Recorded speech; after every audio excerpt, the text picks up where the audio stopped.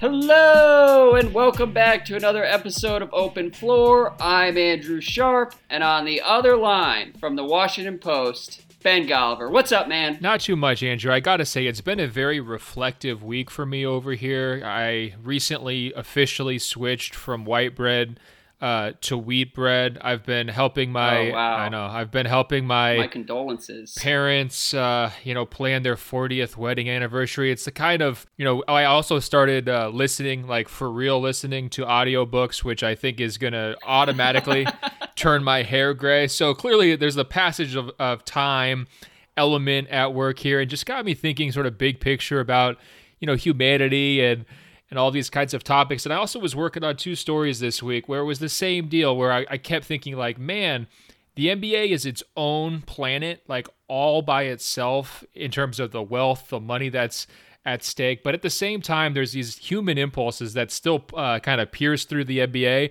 that are just undeniable. So Wednesday night, I was at a mega church, the Crenshaw Christian Center. They basically have services for 10,000 people. I mean, they've got enough, parking lot. It's like a stadium parking lot around this dome where they broadcast. And I was there because Allen Crabbe, the Nets wing, was basically raised there. His grandfather was one of the pastors. His uncle's the current pastor. He went to school at this Christian school that's sort of on the grounds of this big complex, and it's right in the middle of Los Angeles. Not the best neighborhood necessarily. But Allen Crabbe's in a situation where, what do we know him for? His contract, right? 4 years, $75 million. There's that famous summer of 2016 where blog boys everywhere could just get the takes off about, look, that's a signing grade F, overpay. This is a guy who's not going to be starting. This is a guy who's never going to be a top 3 option. Why are you paying him almost $20 million a year? I mean, that's sort of, I think, what his reputation is a little bit. Can I tell you one thing on that front? Yes, of course.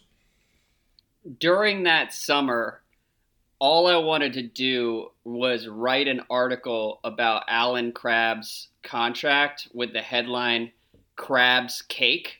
Okay. And yet I couldn't come up with anything interesting enough or anything that wasn't just overtly mean about Allen Crabbe. So I didn't actually write the article, but I always have that headline. So maybe if he signs another deal in the future, we can go back to it. Well, I think I'm pretty confident he's never going to sign another deal like that, right? And it's a good example here, Andrew, of, sometimes ideas are worth a column, and sometimes ideas are worth a tweet, and sometimes ideas are just worth putting on a podcast 3 years later. And I think exactly. It's for the best. I think you nailed that one.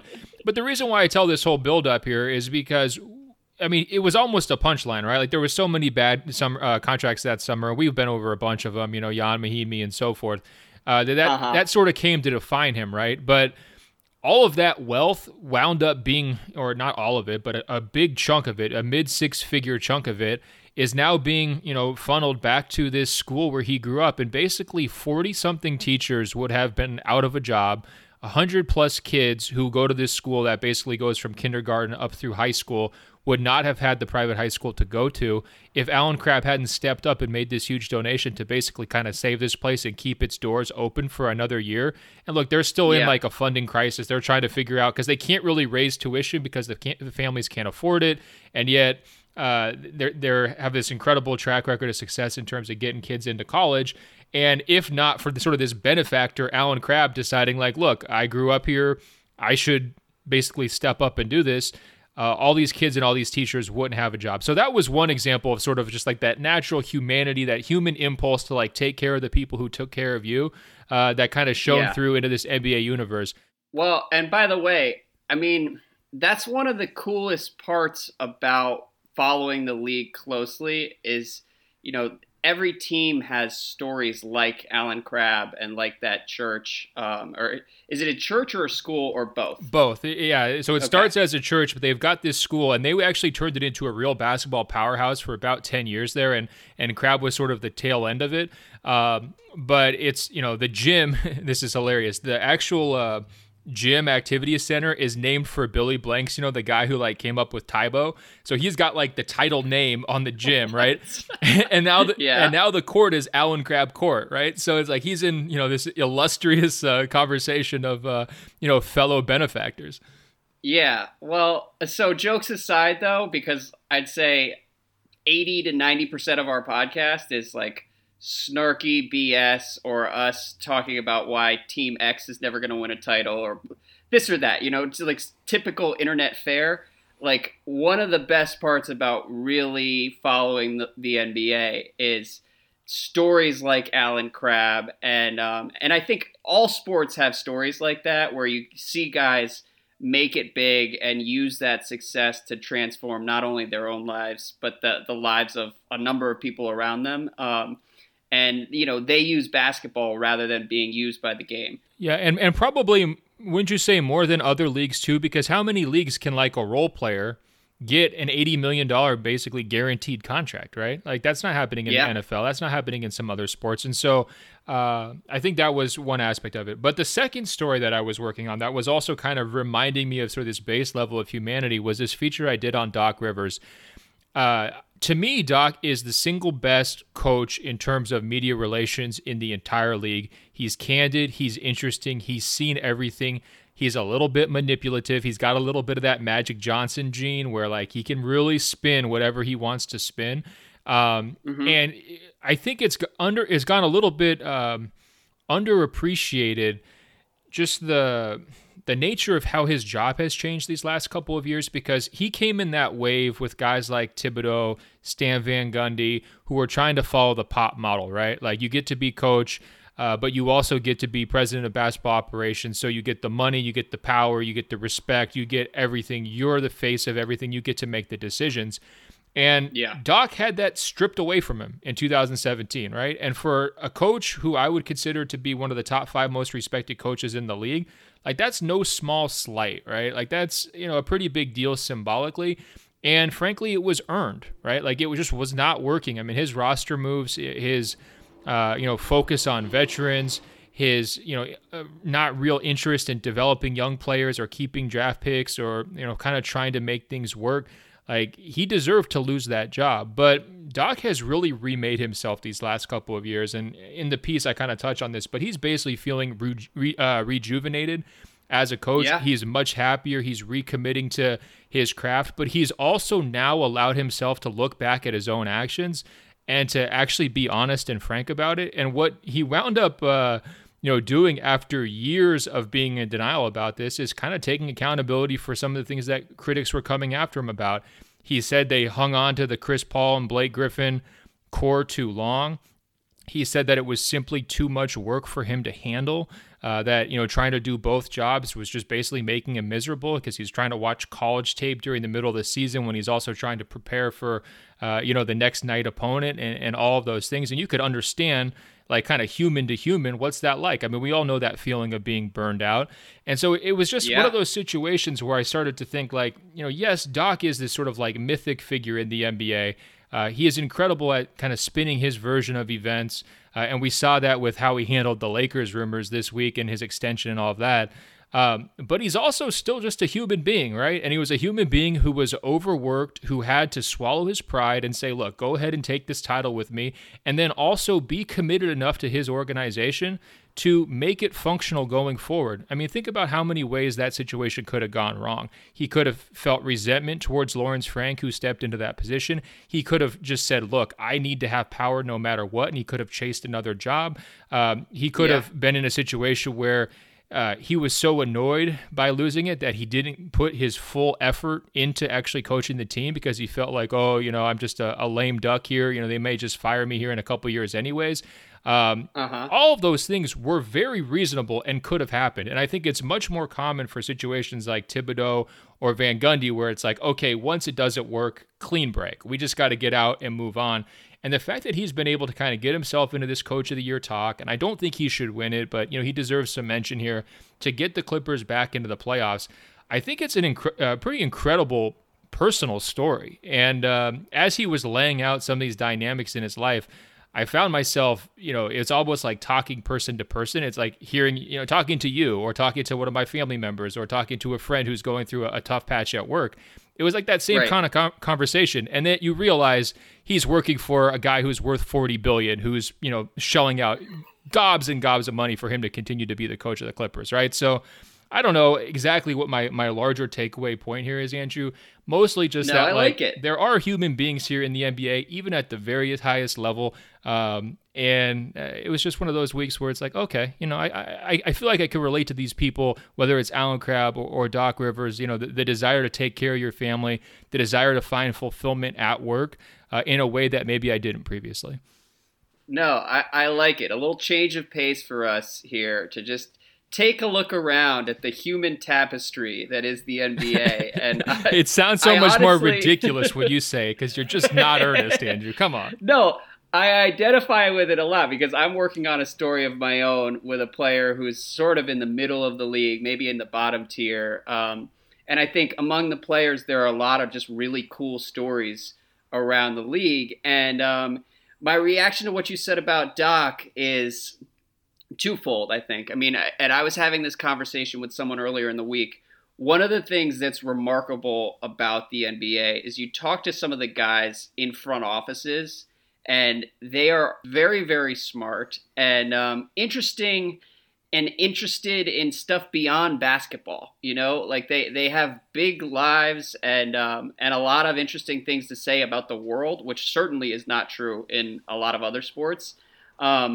But my takeaway there is that, you can't really half-ass a front office job. Right. And that's like they work really hard. They think outside the box. And it's very difficult to have one foot in that world and then one foot trying to make it work with, Big Baby Davis and Blake Griffin and DeAndre Jordan and Chris Paul. Like, that's just really, really hard to do. And in retrospect, it's kind of amazing that anyone ever thought it was going to work with Stan Van Gundy and Doc and whoever else.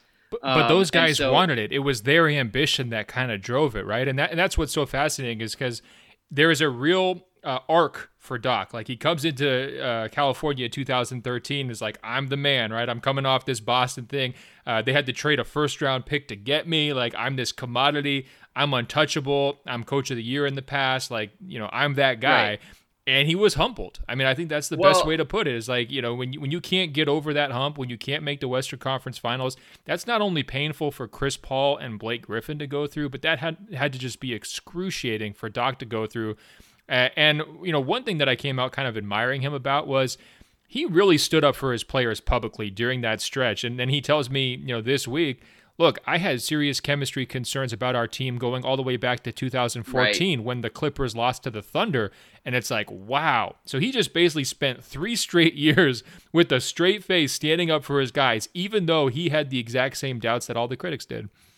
Yeah, and the Clippers lost to the Thunder is one NBA kind of watershed moment over the last 10 years that we don't talk enough about. Like, we talk a lot about the Warriors comeback in Game 6 against OKC, but like that Clippers collapse, and particularly that final 90 seconds Chris Paul had in, I believe, Game 5, like, it's one of the craziest things I've ever seen in the playoffs. Wait, let me ask you that. I don't when you blame watch Doc that for coming away just like, I don't know, like that would create some doubt in me if I were the coach. Yeah, it would leave some scars too, right? But like, let me ask you, when you watch video of that, like going back, I'm sure you've probably seen it on YouTube. Like, it's hard to watch, isn't it? Like, I mean, it's like for me, I was watching that Theranos documentary last night.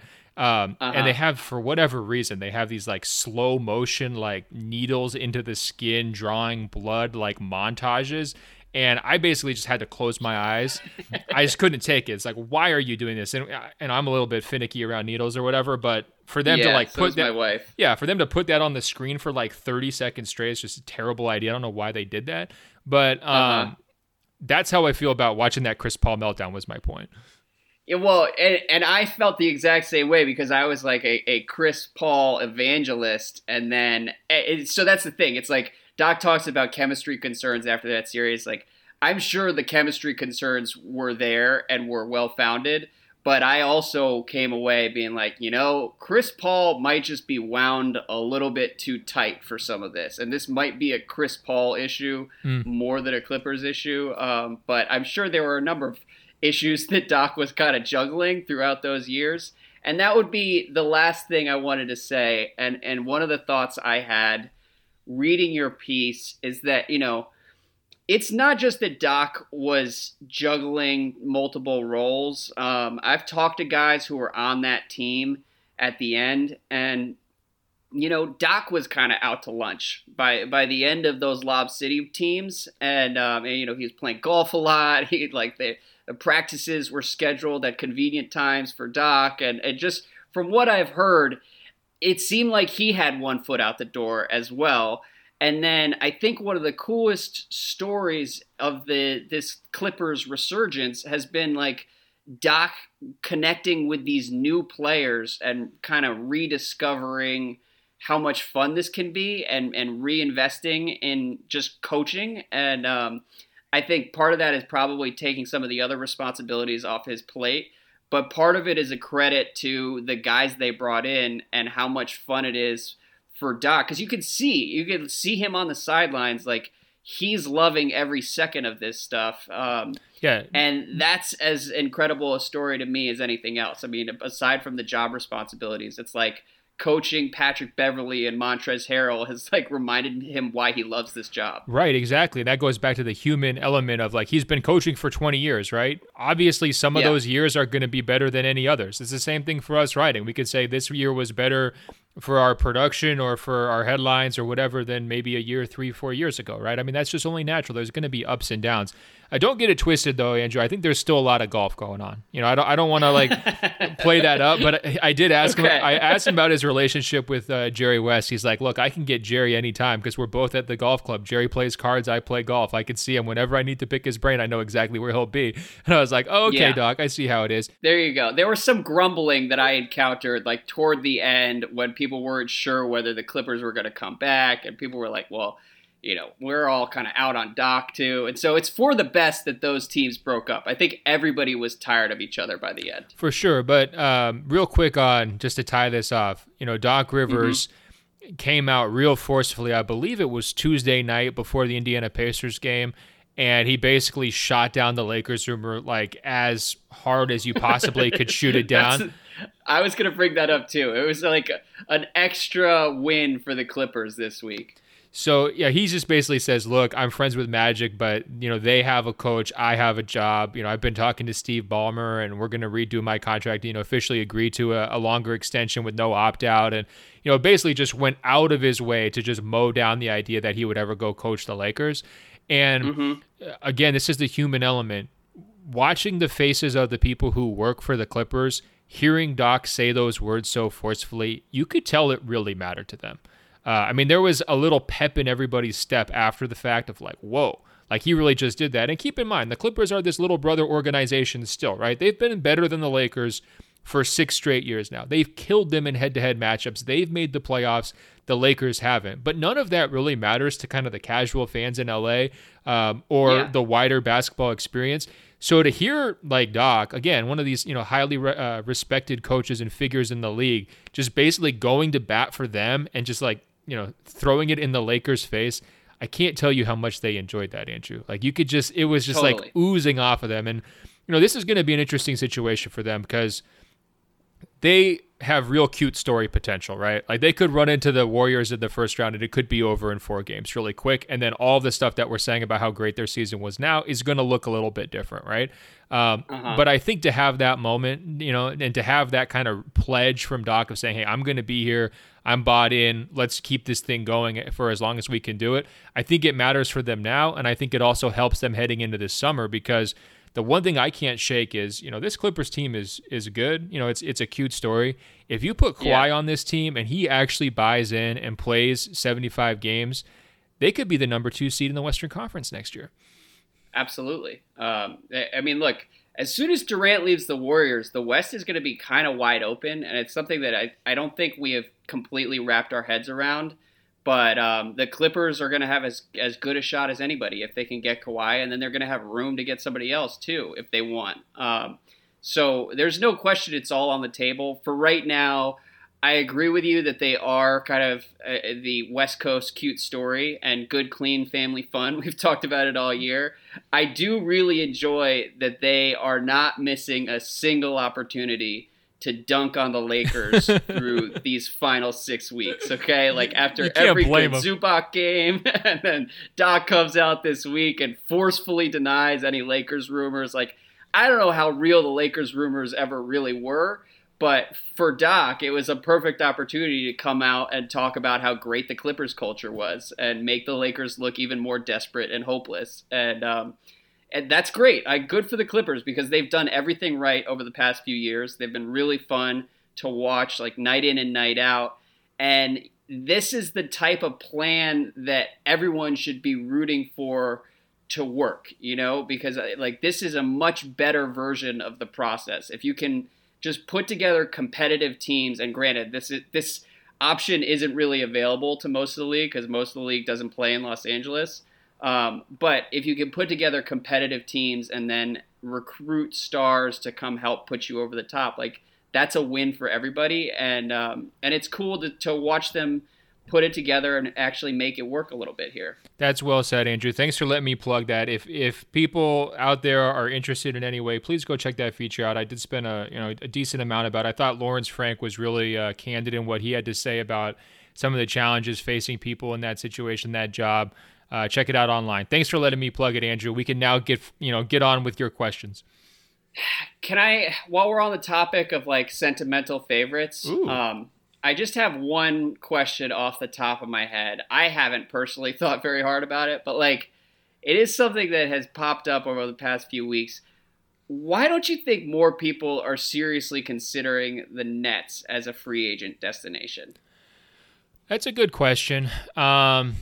They were so far off the radar for so long. I think that's part of it. Like they haven't kind of normalized themselves back into the conversation. I think part of the Clippers strategy is like, hey, let's just like be in the mix for these guys. Let's be finalists for guys for a couple years, and then eventually we're going to get one, right? And I think Brooklyn's like right at the start of this conversation. I also think it looks like D'Lo's team, right? So if I'm a free agent, I'm looking at that and saying, well, that's D'Angelo's team. Like he kind of built it up. He's going to carry that thing.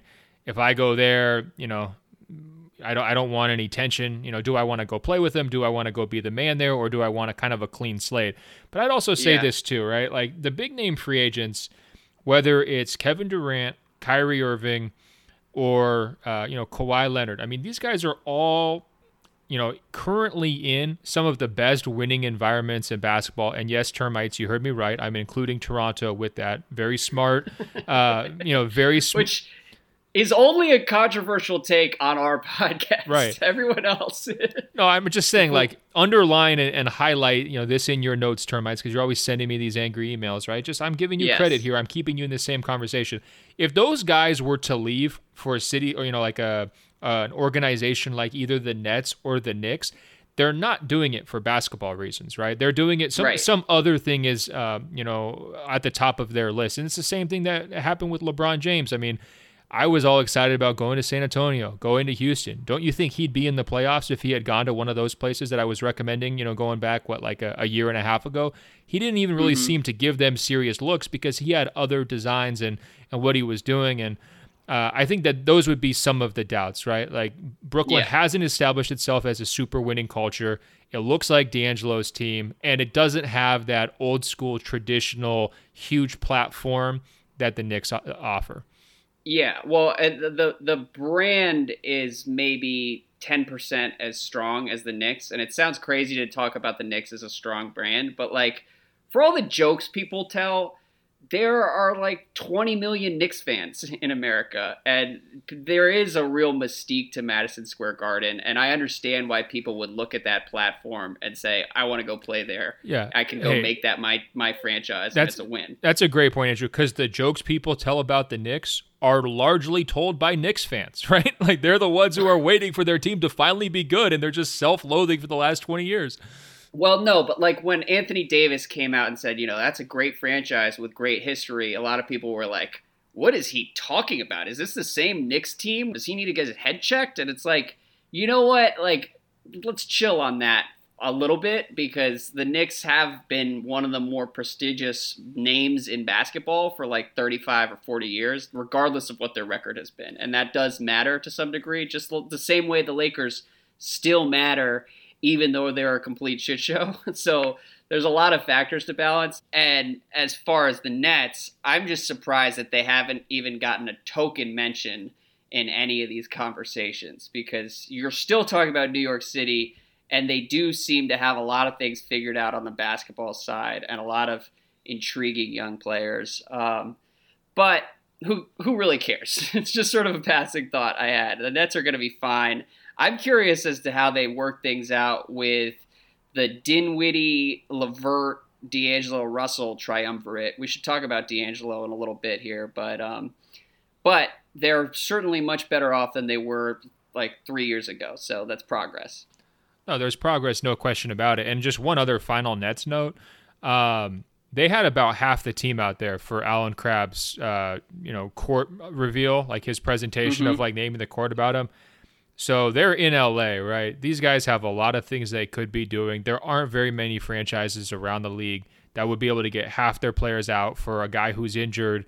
And basically it was like a 2.5 hour ceremony, like front to back, once you factor in traffic and all that. For them to all show up like that, I think it says something about their culture. And look, I've been pretty hard on the Nets the whole way through. I don't view them as a very serious playoff threat. I don't think their overall talent level is that high. But Kenny Atkinson and his wife were at that ceremony, and they had a lot of players, a lot of fairly big name players, whether it's Russell, Ed Davis, Dinwiddie, who you mentioned, right down the list. I mean, that says something about your team. They're on the right track.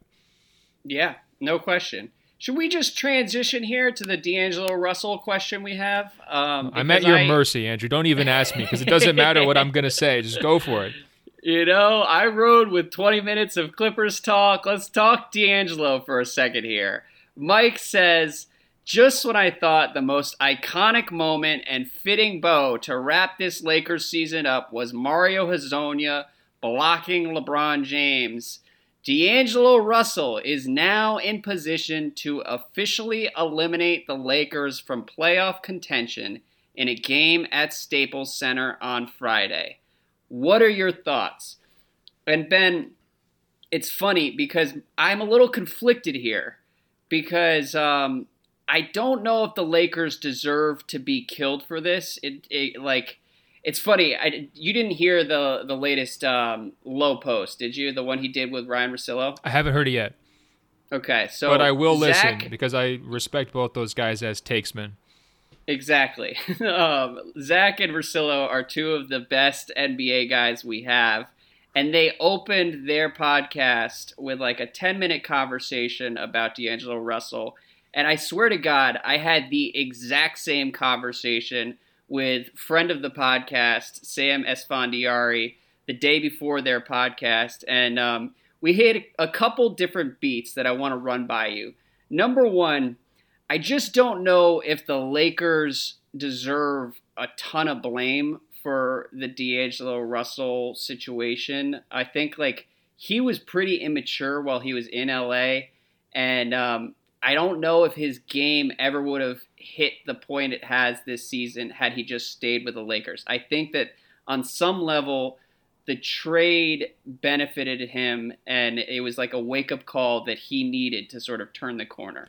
What do you think? Well, so first of all, in response to Mike's question about is this going to be the most iconic moment of the season, I'm not sure if you've seen that One Shining Moment video that Worldwide Wob put out about all the Lakers, just crazy moments like Michael Beasley forgetting his shorts, Rondo punching Chris Paul or whatever else. I mean, it is like a cinematic masterpiece. It's like 3 minutes long of just like all of the low moments of the Lakers season. But I wanted to tell Wob, you released this thing too early, man. We still got another month of possible material, and this D'Angelo Russell game is going to be right there at the top of the list. There might have to be a sequel is what I'm saying. I guess so. The thing is, I think people are just completely checked out on the Lakers. I think the lowest of the low points came a few weeks ago. I don't even necessarily count the Hezonja block because the season was already over. The Suns lost, right? I mean, when you're coming on the playoff activated and then you go out there and LeBron's throwing the ball off the backboard. I mean, I think that was right up there. And now they're starting Mike Muscala. Mo Wagner has been getting a lot of minutes, and it's just the whole season is over at this point. Oh, it's a great point, and I'm going to watch him on Friday and Sunday, so fantastic. Way to go, me. It's going to be a great weekend for Ben. Way to go, me. Anyway, back to your thing on Russell. you're preaching to the choir on this. I mean, I was telling you about his immaturity the entire time he was in Los Angeles. It drove me crazy. He was not carrying himself the right way. He was not doing what he needed to be doing. And there was people coming out of the woodwork left, right, and center to tell me those things. It was a lot of red flags. This was like, a Chinese government building level red flag everywhere. Now, well, and that's the thing. So here's my issue: is there are a lot of people killing Magic, and it's like, you know what? I remember watching those Lakers teams, and I loved D'Angelo Russell. And this is another case where I'm right about the big things. D'Angelo is going to work out and be very solid for the next 10 years, but even during those first couple seasons, as a believer, I couldn't help but notice that, like, Luke Walton was giving him every possible chance to win him over, and D'Angelo just, like, couldn't get it and would be relegated to the end of the bench by the end of each of those seasons because he would just, like, fall out of favor with the team. And that's not, like, you can say Magic has been short-sighted in 10 different ways over the last 2 years, but, like, I don't believe that everyone around the Lakers missed it with D'Angelo Russell. I think, like, there was an element of this that he didn't get at that point. There's no question about it. But let me, like, put a little finer point on the criticism of Magic with regard to D'Angelo, right? So The idea of trading D'Angelo at that time to get rid of Mozgov's contract, because you're coming in, you have to clear things out, you have to try to set the table for LeBron and another star, because that's your plan, right? Just because you miss on the second star doesn't mean that wasn't a good plan, right? Like, it just means you didn't follow through. So that's one part of it. The other thing, though, is, especially after kind of digging into the inner workings of this new Clippers front office, like, they've got a president, a GM, an assistant GM, a head of scouting, multiple full scouting staffs. They have got 15 medical people who are in charge, who've all been brought on since Ballmer got there.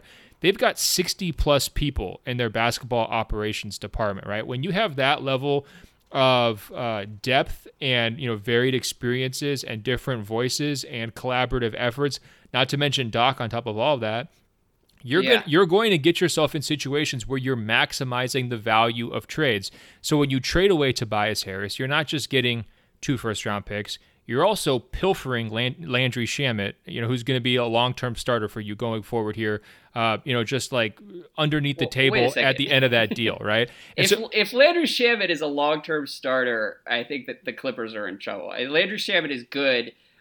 When I watch Landry Shamet, just wait on it, Andrew. This guy can play. This guy can really play. I know he can play.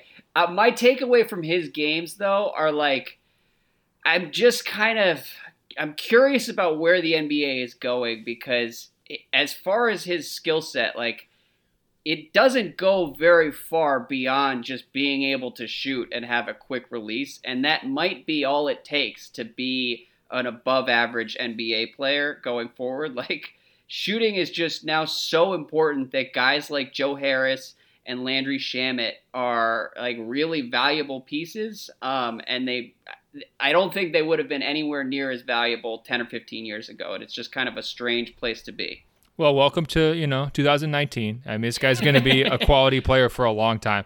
The point was not necessarily let's debate his ceiling. The point was, like, you just grabbed one more little asset at the end of those trades because you have so many people working on these situations and getting into it. Like, if, the Lakers front office, if it's Magic and Pelinka kind of going by their gut and, trying to, do things, frankly, sometimes a little bit sloppy, sometimes a little bit sharp-elbowed, sometimes you're trying to bully teams into it.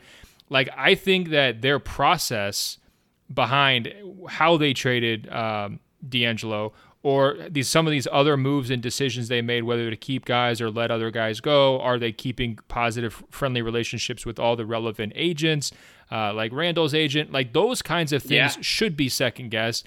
And we should be looking and saying, like, hey, do they have the right depth of staff? Like, does Magic empower his staff, or is he more of a guy who's just saying, look, I know how this works because I've been in the NBA for 40 years and just trying to do it his way? I think those are very fair questions to ask the Lakers front office, because their track record here over the last 5 years has a lot more misses than hits.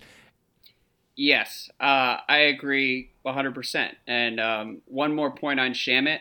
You're talking to the world's biggest Wayne Ellington fan, so I am rooting for Landry Shamet to succeed. I just think it's incredible how narrow some of his skills are, and yet how valuable he is. But as far as the Lakers management point, and the parallel to the Clippers is a great one, because this is sort of what I was talking about a couple weeks ago, the last time we talked about this stupid team, is like, I don't know how much money they really have to invest in the infrastructure of that organization, whether it's the medical staff, whether it's the front office, whether it's the scouting department. And I think, you juxtapose that with Steve Ballmer and his $40 billion pool of revenue that he can sink into every conceivable aspect of the Clippers to give them any possible advantage they can find. Like, that does make a difference. And when we're talking about the D'Angelo situation, I think it's easy to dunk on them for trading D'Angelo, who is now good, and that sort of elides some important context like that was there at the time of the trade. But if you want to go back to that like month where they traded him, it was a little weird how quickly they zeroed in on Lonzo Ball, and how everybody just sort of like took it as a given that he had the kind of superstar potential that you typically want at number 2. And I think Anthony Davis would probably be on the Lakers if they had taken Jason Tatum in that draft. And so yeah, and we all saw that one coming months away. Like, before it even happened, we all knew they were going to take Lonzo, right? Because it's like, to a certain degree, relevance, celebrity, people talking about us matters more to the Lakers than it does to the average team. And to expect them to be able to look away from the biggest story in college basketball that year, largely because of his dad's comments, but he was like a consistent headliner, to be able to look away from the hometown angle, to be able to resist the every time Magic's running into people at the local Gold's Gym, hey, have you seen that kid at UCLA? He can really pass just like you, Magic. To be able to resist all of those kinds of, mental shortcuts takes a lot of experience, a lot of like holding calculations. It would have taken Jerry West and not Magic Johnson. Or like that Sam Presti mentality, right? Of being able to like detach from everything. And that's not who they are, and that's why we knew they were going to take Lonzo. And I also think, like, your point is, are they getting hammered a little bit too much for the D'Angelo trade? Like, if Lonzo had been healthy all season long, I think a lot of this noise would be dampened at least somewhat, because I don't think he's as bad as his critics say he is, and I think he's played some really important moments for them. Now,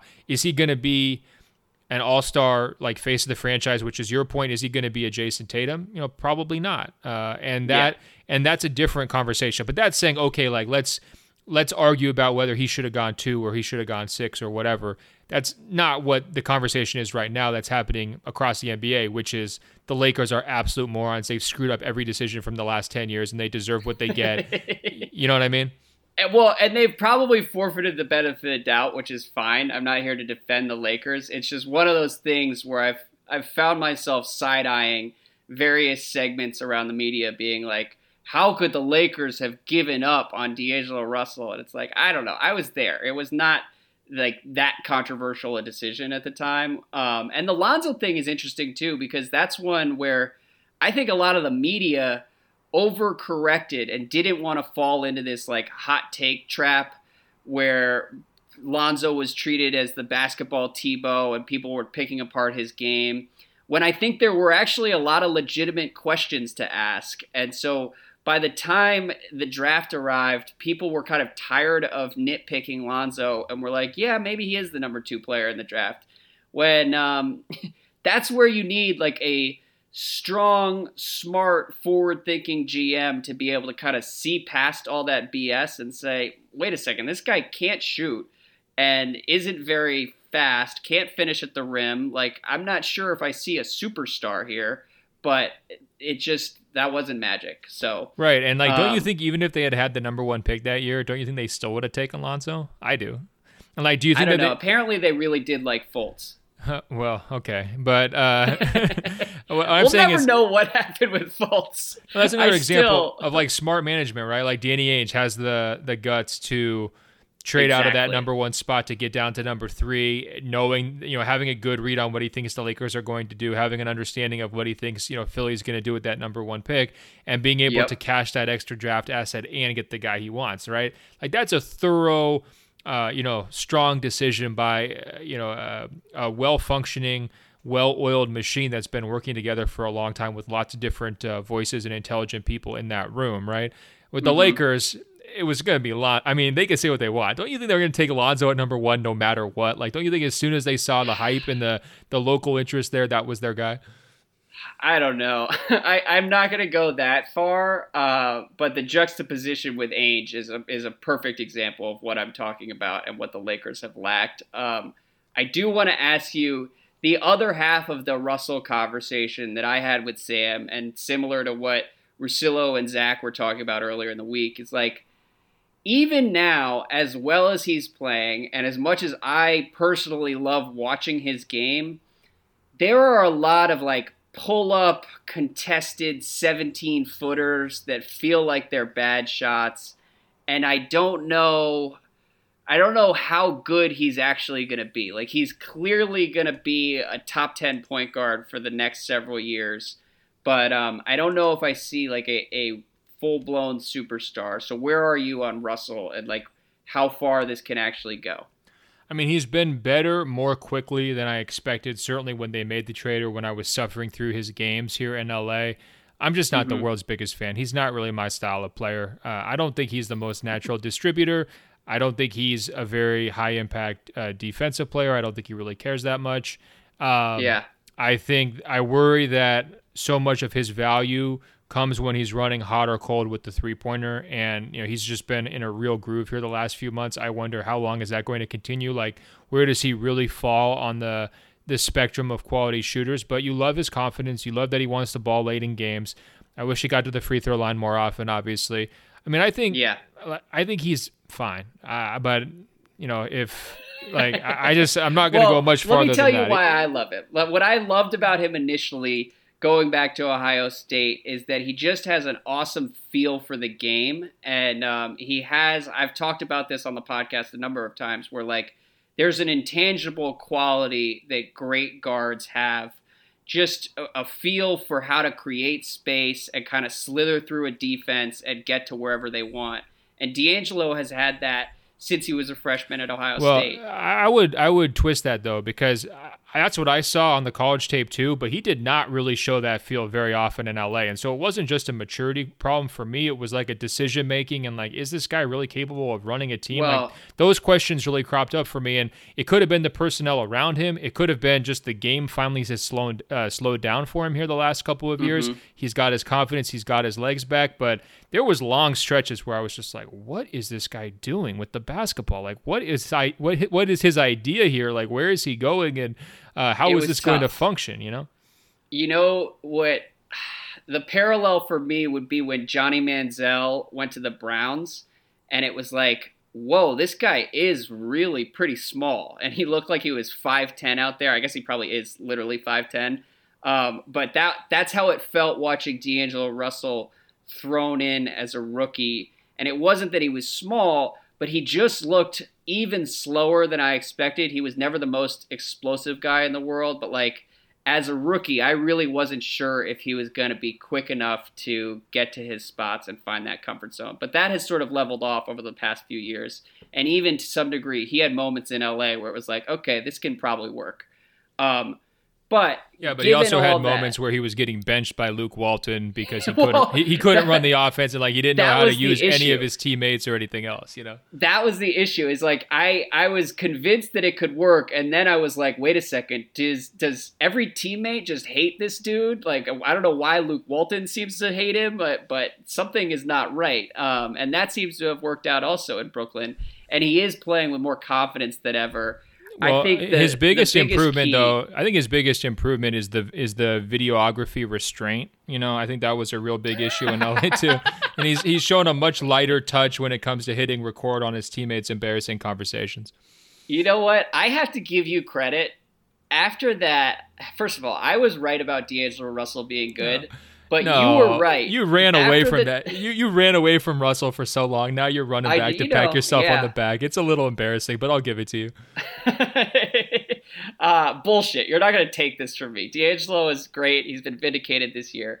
But the one thing that you do deserve credit for is after the Nick Young secret video fiasco, you came on this podcast. We had been podcasting for maybe 3 or 4 months at that point and said, maybe it was longer than that, but you said, this is not going to be forgiven anytime soon. The Lakers need to trade him, and this is going to stick with him around the league for the rest of his career. And you were so mad about that. You were just like, no, there's no way. I was aghast. I can't believe A, that you said it, and B, that you were kind of right, because it's still, I don't know. I still think people look at him funny, and in conversations I had in the months afterward, people really did take that as a serious, serious breach of trust. He broke up their relationship. Of course that's going to stick to him. Isn't Nick and Iggy, whatever her name is, they've been done, right?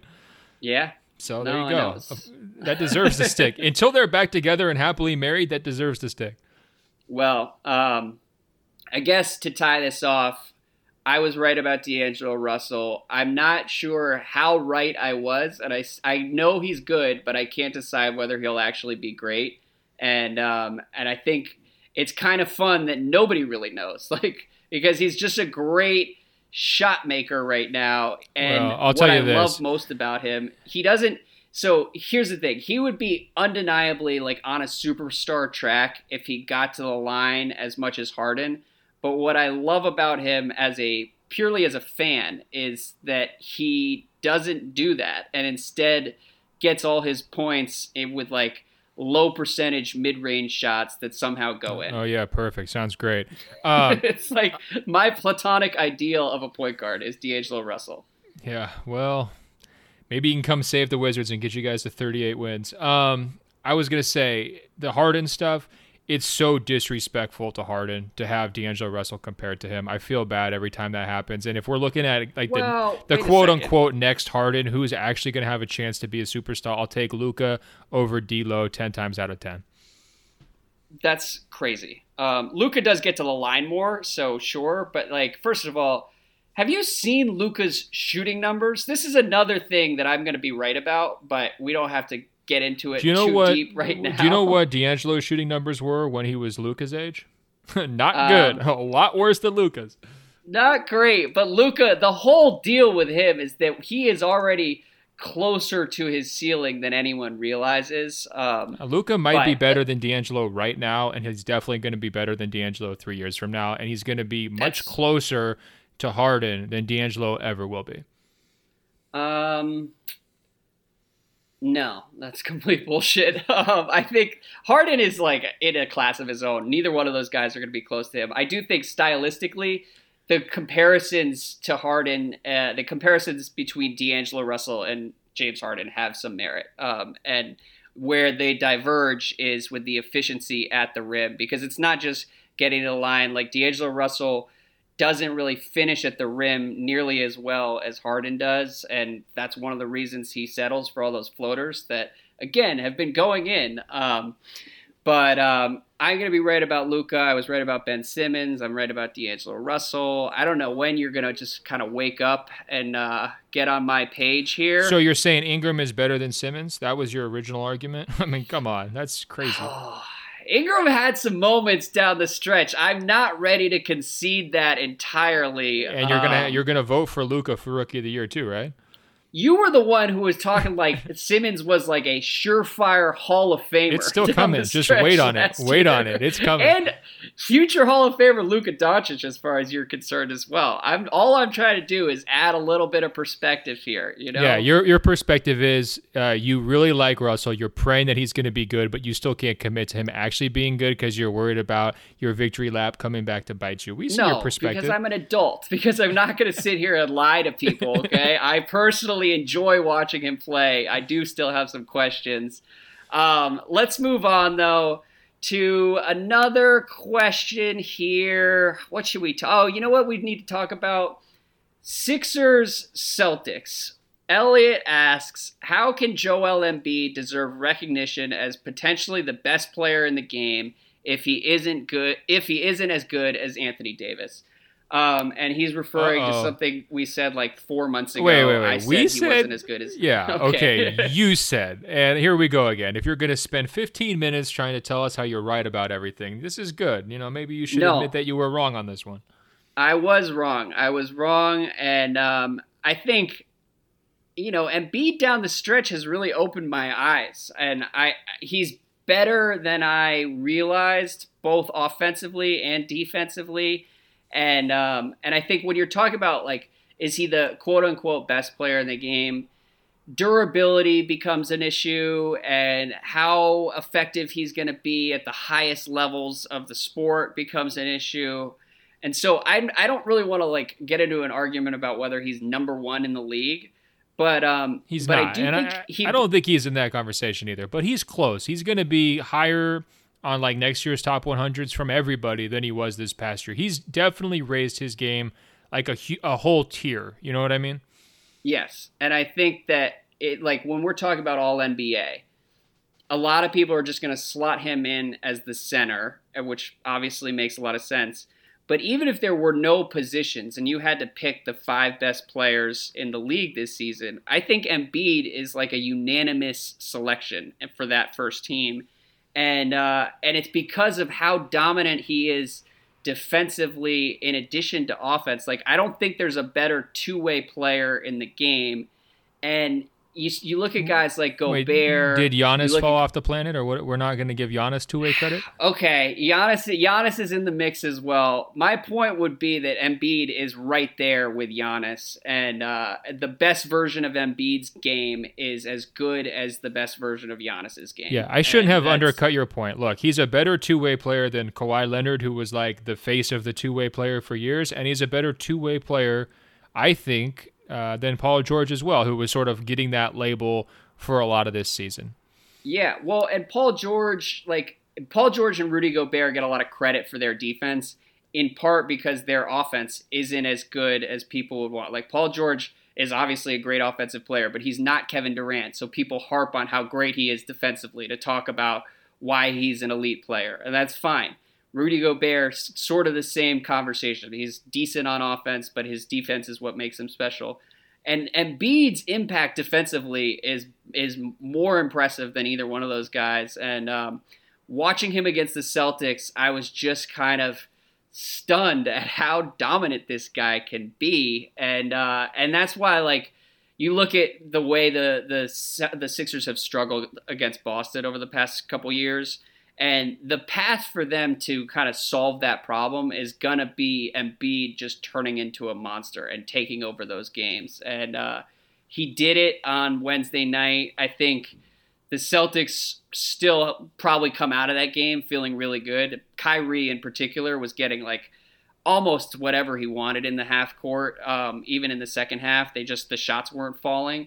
But it was a really impressive win for the Sixers, and I think Embiid is in that elite tier. Well, I'll tell you this. If I was Brett Brown, my entire coaching strategy would be to, transcribe our podcast when we gush about Giannis, to clip out every single article about how Giannis is taking the throne in the Eastern Conference from LeBron James, and just force feed it to Joel Embiid and be like, big man, they're forgetting about you. They're not giving you the credit that you deserve. Thank you.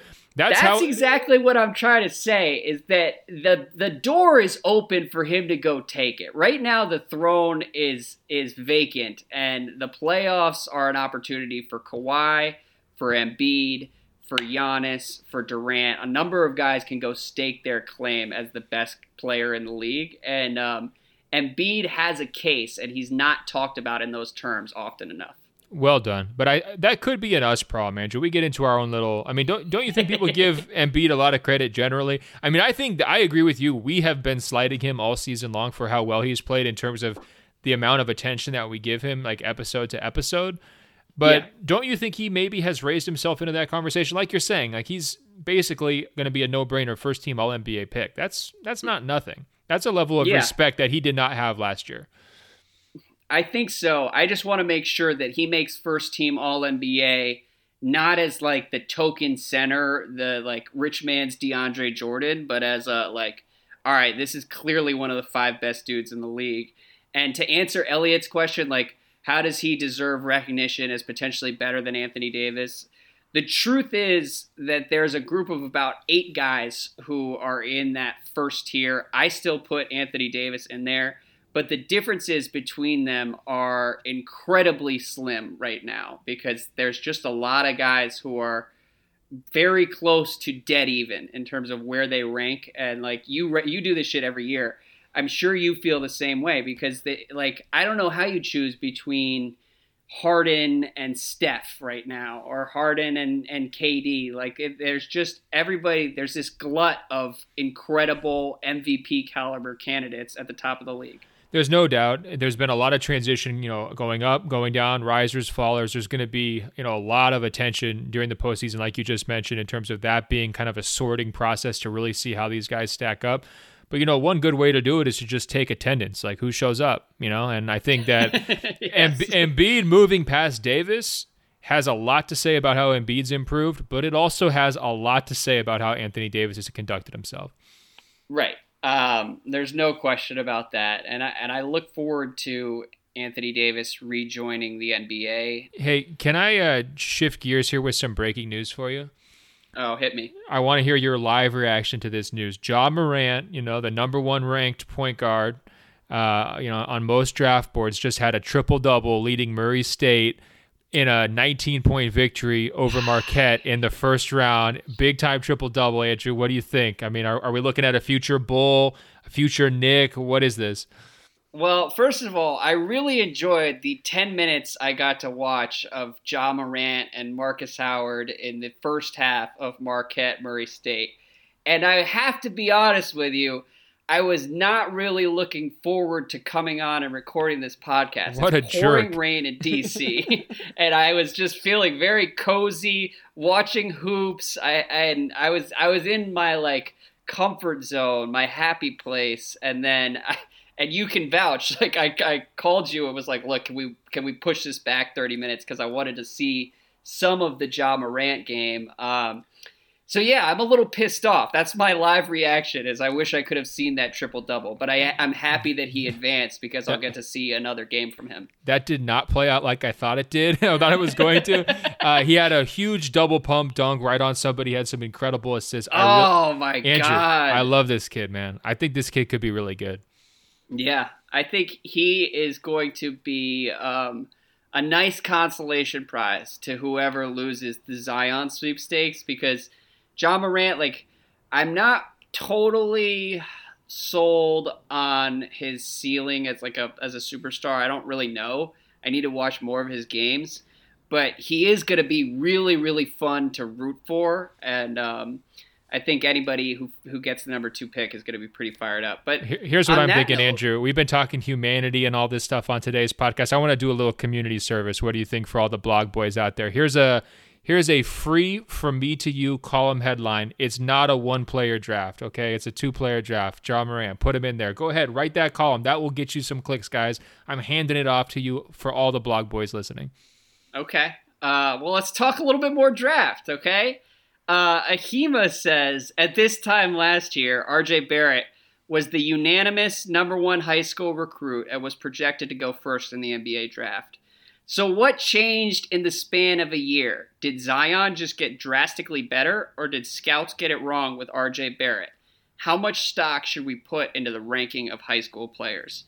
Do you have any thoughts off the top of your head there, Ben? Yeah, I do. I mean, first of all, Zion definitely got better. He consolidated things. He opened a lot of eyes. He proved, you've mentioned this before, like, oh, maybe he can only do this against South Carolina high school kids. Well, that whole thought process of like the quality of competition not being up to snuff went out the window very, very early.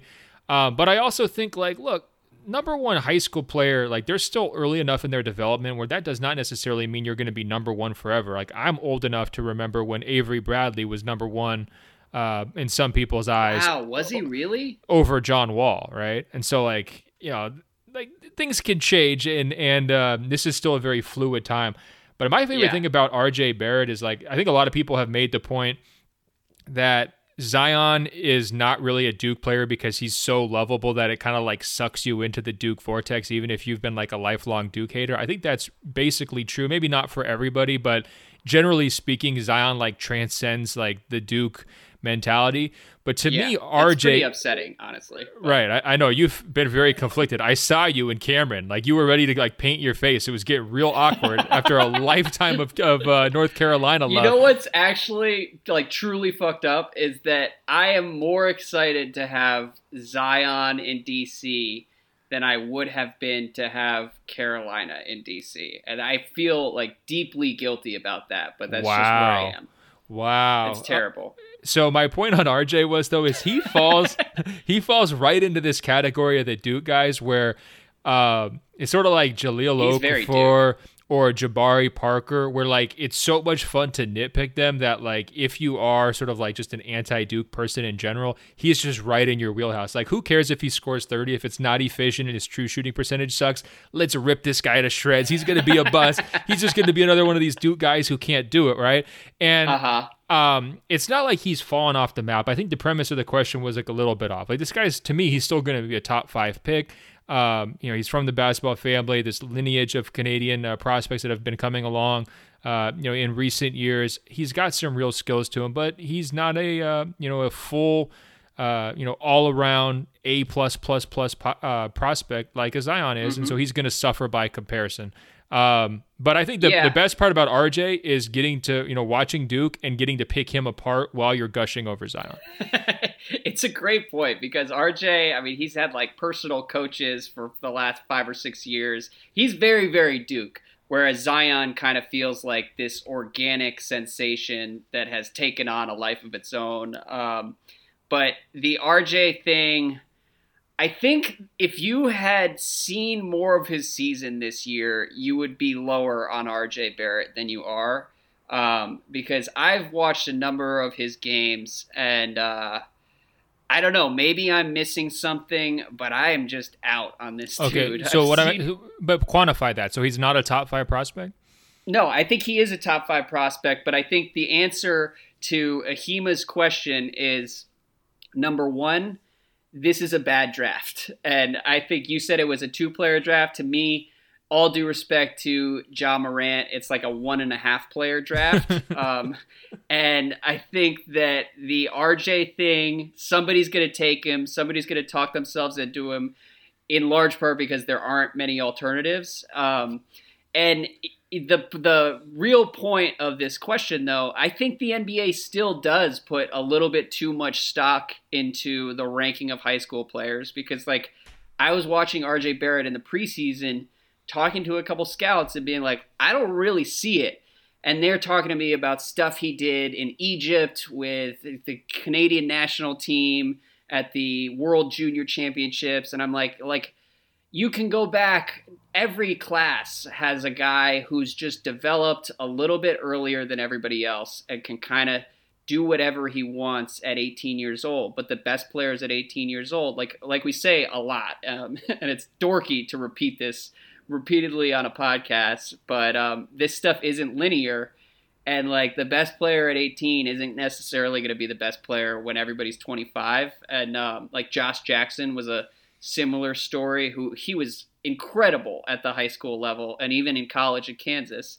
But I think that's kind of the archetype that I see with RJ Barrett. And hopefully I'm wrong because he will look better in NBA spacing than he has looked at Duke. There's a lot of times when he'll like crash into 3 guys and in the NBA there will be more space to operate. But I'm a little lower on him and I feel guilty about it, but it is what it is.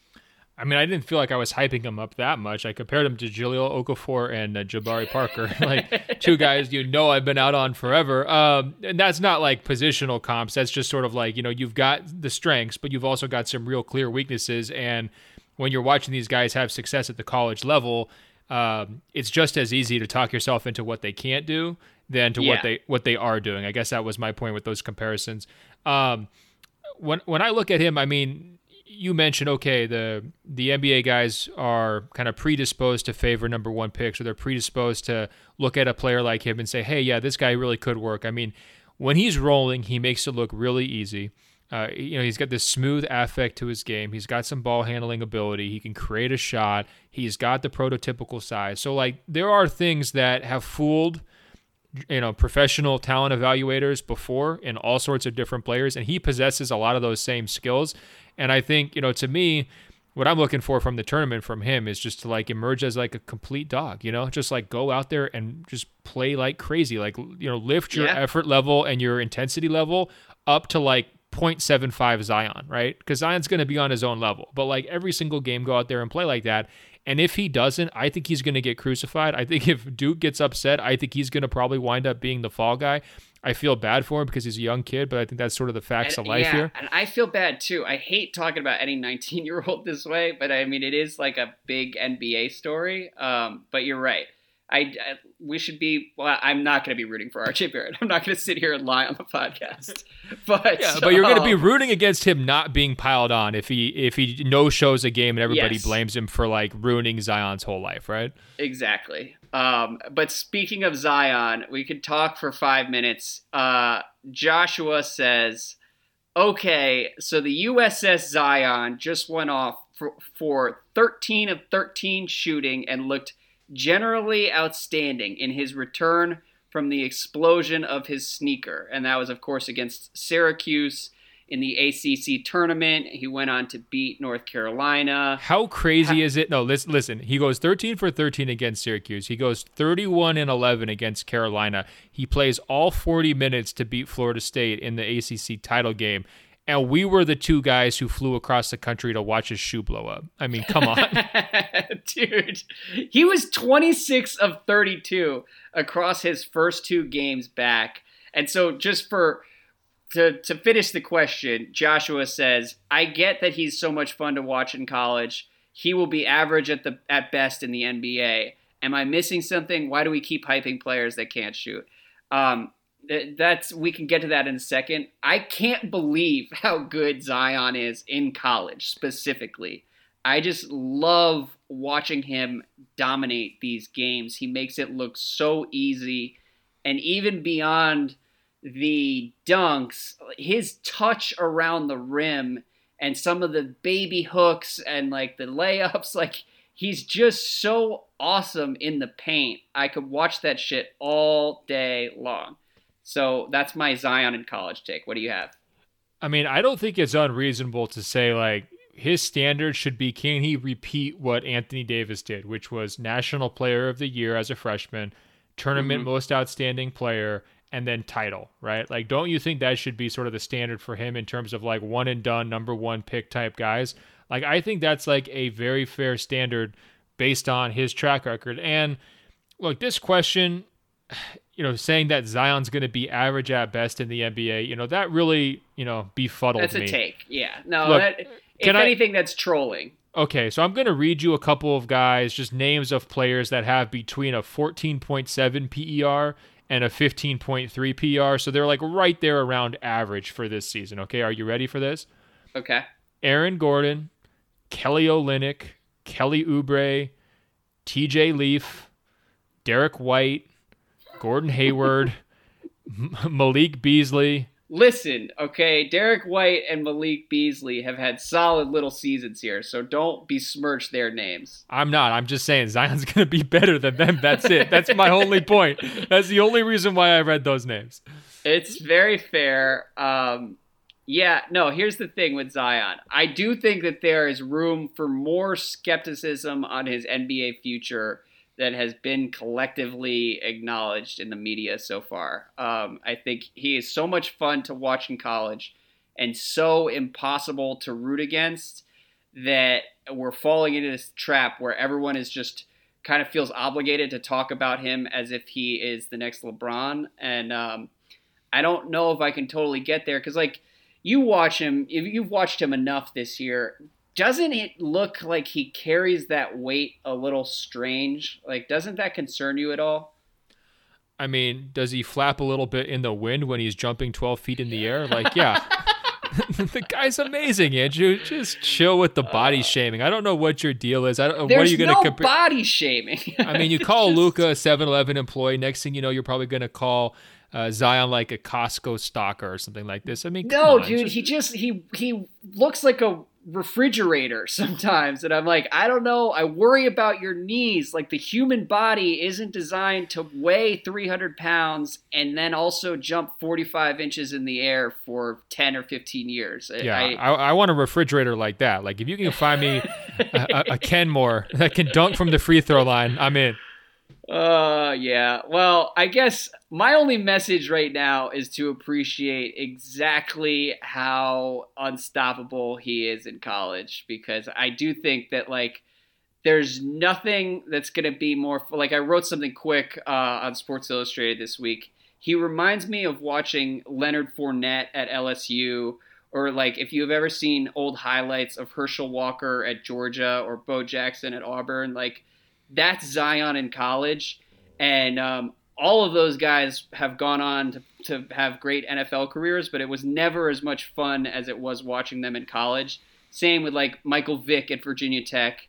And that's what it's like to watch Zion against all these kind of helpless 19 and 20-year-olds. It's just the best. I think that point is very well taken, but I'm not as worried about that because the NBA has legislated defense out of the game, you know? So that's a great point. Like that, and like if we were looking at the NBA 10 years ago, right, and everybody's trying to still play the slow down style, or like there's a real shift in, or like a clash in styles, then I would be more nervous about it. But I just see the NBA, it's like turned into this carnival. Everybody's getting points. Everybody's getting buckets. Guys who I safely wrote off 2 years ago have been able to resurface as 20 points per game scores, and we have to spend 20 minutes talking about them like D'Angelo Russell.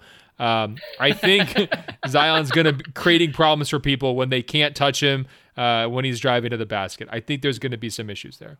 To that point, we got a question earlier in the week, or maybe last week, that we didn't get to, but it was about, like, what players from the 90s would look great in today's game. And you can really go down a long list of guys, whether it's like Kevin Johnson, like Shaq in today's game would be even more dominant than he was 25 years ago. And really, like, Stockton.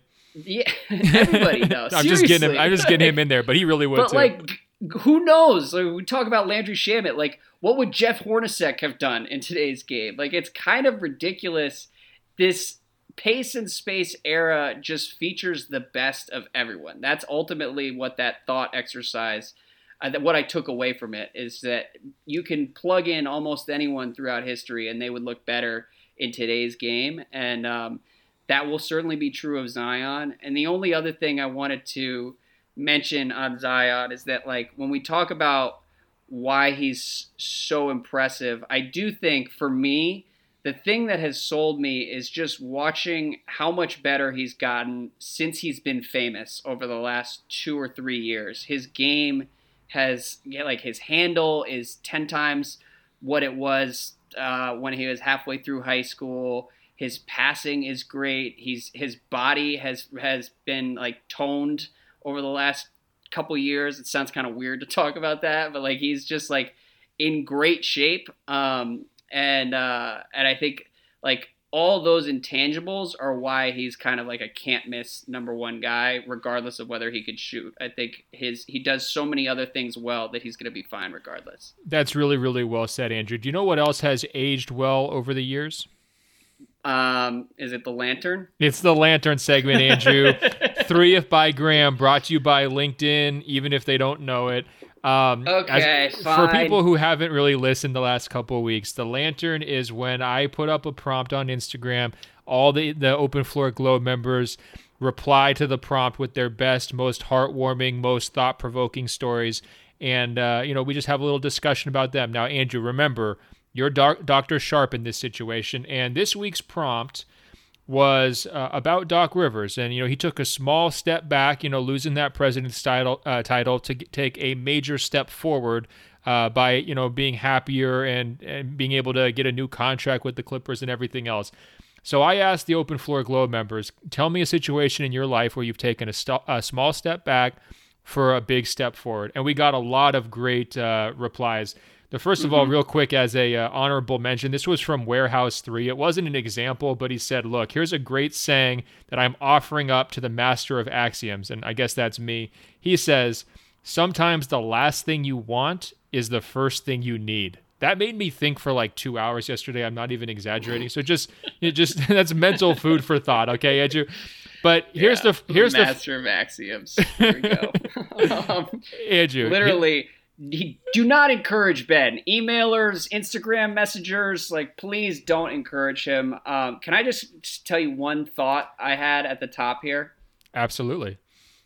Like, how many responses did you get referring to relationships? Because I feel like this one is kind of like ready-made. Like, a girl broke up with me and it was awful, but in the end, they were like, looking back, that relationship was horrible. I'm in a much better place now, because that was my first thought. Well, see, Andrew, I see what you're trying to do. You're thinking I'm going to have 3 of those, and now I have to rush through them, and then we're just going to be done, and you're trying to shortcut the whole situation.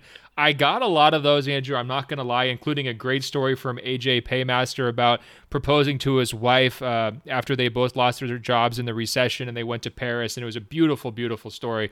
But I've got that does sound great. Okay. I've got a nice mix of stories here for you, okay? I've got the top 3, as always, because it's 3 by Graham. Now, Andrew, here's number 1. It's from Matt. And what I want you to do is try to put yourself in these people's positions and tell me what you would have done after the step back. So you're either going to co-sign what they did or you're going to present an alternate reality for us, okay? He writes, I had a problematic right ring finger for almost 2 years. It was just causing him pain. In December last year, I had a surgeon remove my finger, and since then, I've been pain-free, and my life has been so much better. Every time someone notices it, I have to calm them down and remind them that it was a good decision, and I'm much happier not having the finger anymore. I do drop a lot of things because I basically have a hole in my hand, and it's put an end to any possibility of me being a hand model. Nevertheless, I'm so glad I had the finger removed. And I actually sent him a story that was on Yahoo last week about Davis Bertans, the Spurs shooter, who I think he lost part of his ring finger in a childhood accident. So we were able to bond over that story too, Andrew. Wow. But what do you think? If you were in a situation where one of your 10 fingers was causing you problems, would you have the guts to go to a surgeon and say, cut this thing off? I need to get rid of this thing. What do you think? Well, first of all, it's Davis Bertans, so put some respect on Bertans' name. My bad. I'm trying to read these things as I go. I'm learning that hosting is a lot more difficult than it looks when you do it. There you go. Now you know how I feel. So I think obviously it depends on how bad the pain is. Can I tell you a story from my own life? Absolutely, especially if it involves appendages going off. Okay, so earlier this week, actually, I was rushing out of the house to make it to an appointment. I was behind schedule, and I was rushing to the car, slammed the door, and slammed my house door on my hand. And thought for sure, this is why the lantern is a horrible segment. So we're talking about it's the appendages. Best. I was positive that I had broken my finger. My finger was throbbing for like the following 36 hours. I don't think it was broken. I don't know. But it was awful. And if that pain had persisted for another, let's say 3 or 4 weeks, and there was no solution, like maybe I would cut the finger off. I don't know. I'm sure I would be happier than just living the rest of my life with a throbbing, problematic appendage. I think you're right on the money. I got to give full credit to Matt. When I started reading his story, I was like, oh my God, this is such a drastic decision. Like there's no going back. But I think you've hit the nail on the head. He made the right call. You would have made the right call. I mean, it's a big time decision for him, and I just wish him the best. First of all, though, like, there's no way I can sit here and be like, no, you know what, Matt? I heard your story. I don't care how you into feel a corner now. Yeah, like you probably missed that finger more than you even realize. I feel bad for you from afar, but so no, I'm not saying that. Shout out to Matt. Bottom line, I am being sincere. There's no generic praise here, okay? This is the real deal. I thank you very much for sharing that story. This one, number 2, is from Mindless Wanderer, Andrew, and he writes, 6 months ago, I left my job. In hindsight, it wasn't really a setback, but you know how that goes. I bought a one-way ticket to Colombia, and I taught myself Spanish, or at least enough to get by. Then I bought a van in Chile, and I've been living by the Golliver outdoor principles for the last 3 months as I have made my way down to Patagonia all the way to the end of the world in Ushuaia, and presumably that's down by Antarctica. Okay. Thanks for the awesome pod along the way. It's made for some great listening on the long roads down here. And he goes, P.S. I wrote my bachelor thesis in econometrics using 15 years of MBA data to prove business theory, but that's another story. I'm not sure how high up that would put me on the MBA nerd rankings, but probably pretty high. So, Andrew, first of all, I included this story because it's amazing to realize that we could almost be in Antarctica. Like, our voices are traveling all the way. That's pretty wild. But second of all, I'm curious because you've always asked me, oh, yeah, I think you've always, slandered me by saying you're just going to fall off the globe sometime. One of these days I'm just going to disappear into the wilderness and just go live my existence. Could you ever do this? Like, have you ever thought about just checking out on the world and going for a long road trip? You're not a huge road trip guy, I don't think. What would you do if you were in mindless wanderer's situation? Or is this just too radical for your brain to process? It's one of those things that I always admire in other people. It's like good for you, but not for me. I don't think I would ever want to make one of those trips to the end of the world. What's your holdup? I really love cities. I love the energy of cities. I love people, and I like kind of being able to go out and see people from all different backgrounds. I thought the wilderness is like cool for about 4 hours, and then I'm like, all right, let's get back to the real world. And so I would like, what I fantasize about is like a world without technology. I'd like to kind of like throw my computer in the river, throw my phone in the river, but all things being equal, I would prefer to live in an urban area for the rest of my life. I hear you. And look, I'll just be honest. Like this guy Mindless Wanderer was sending me some pictures from Peru that had me thinking about one-way plane tickets. I'm not even kidding. Like he went to some incredible places. Like I would be spending more than 4 hours, some of these destinations that he went. Andrew, our third and final Lantern submission is from our old friend, Senator Batman. And Senator Batman as having one of the greatest names of any open floor listener. And he used to send in emails all the time, especially when we were first going on. I don't know about you, but I didn't actually know very much about Senator Batman. So this story was incredible. He writes, the setback for me was the 2016 presidential election result. While this might seem to stretch the personal aspect of it a little bit, my girlfriend at the time were extremely active volunteers in the run-up to the election, and we did everything we could to prevent, Trump from winning. Then he writes, but here's the happy result. My then girlfriend, now wife, proposed to me. I've included a link to a BBC America interview that we did together after it went viral, and a friend of a friend who works there reached out to me. He says, it was a crazy time on so many levels. She's the best. The follow-up here is that we're happily married as of last April, and as far as the election goes, we're all looking forward to the Mueller report in 2020. So look at that, Andrew. Look at that. And let me ask you, can you put yourself into his position? I'm imagining you proposed to Alice, right? I did. What had happened if it had gone the other way around? In other words, she had responded to some, tragedy in your work life by asking you to marry her. How would you have handled it? I would have been cool with it. That would have been great. So wait, can I just hammer in on some details here? Of course. Did she propose on election night? I think it was in the immediate aftermath of the election night. Okay. Because I think basically they were holding. I listened to the BBC interview, which was great. They were holding each other. They were crying. It was in a very emotional night, and they came to kind of the conclusion. Look, I'm not trying to put them down in any way. Don't laugh at this. This is true. This is their real story. No. I'm just laughing because it was one of the most depressing nights of my life too. Right. There's lots of people who could be in that same position, right? You know what's really messed up is I made plans to watch the election results with my best friend the night of. It was Tim M, the guy you were emailing about the vacations or whatever. Awesome. He's probably in Yosemite right now. Probably. And it was just the two of us. I brought over a bunch of food, and we were going to just sit there and watch Hillary win the election. And I wasn't the biggest Hillary fan in the world, but I was all right. You probably had some Katy Perry queued up, like you were ready to rock. Let's just close out this win, okay? Let's end this chapter. And instead, we sat there in the dark in his living room watching like 5 hours of the most depressing television in my entire life. So I can definitely relate to where Senator Batman was on that night. If I had been with my wife instead of my best friend, maybe there would have been some tears and some tearful embraces. So the tearful embraces led to the realization on both their behalves that this was the person they wanted to spend the rest of their life with. And that's what led to the proposal and eventually the marriage.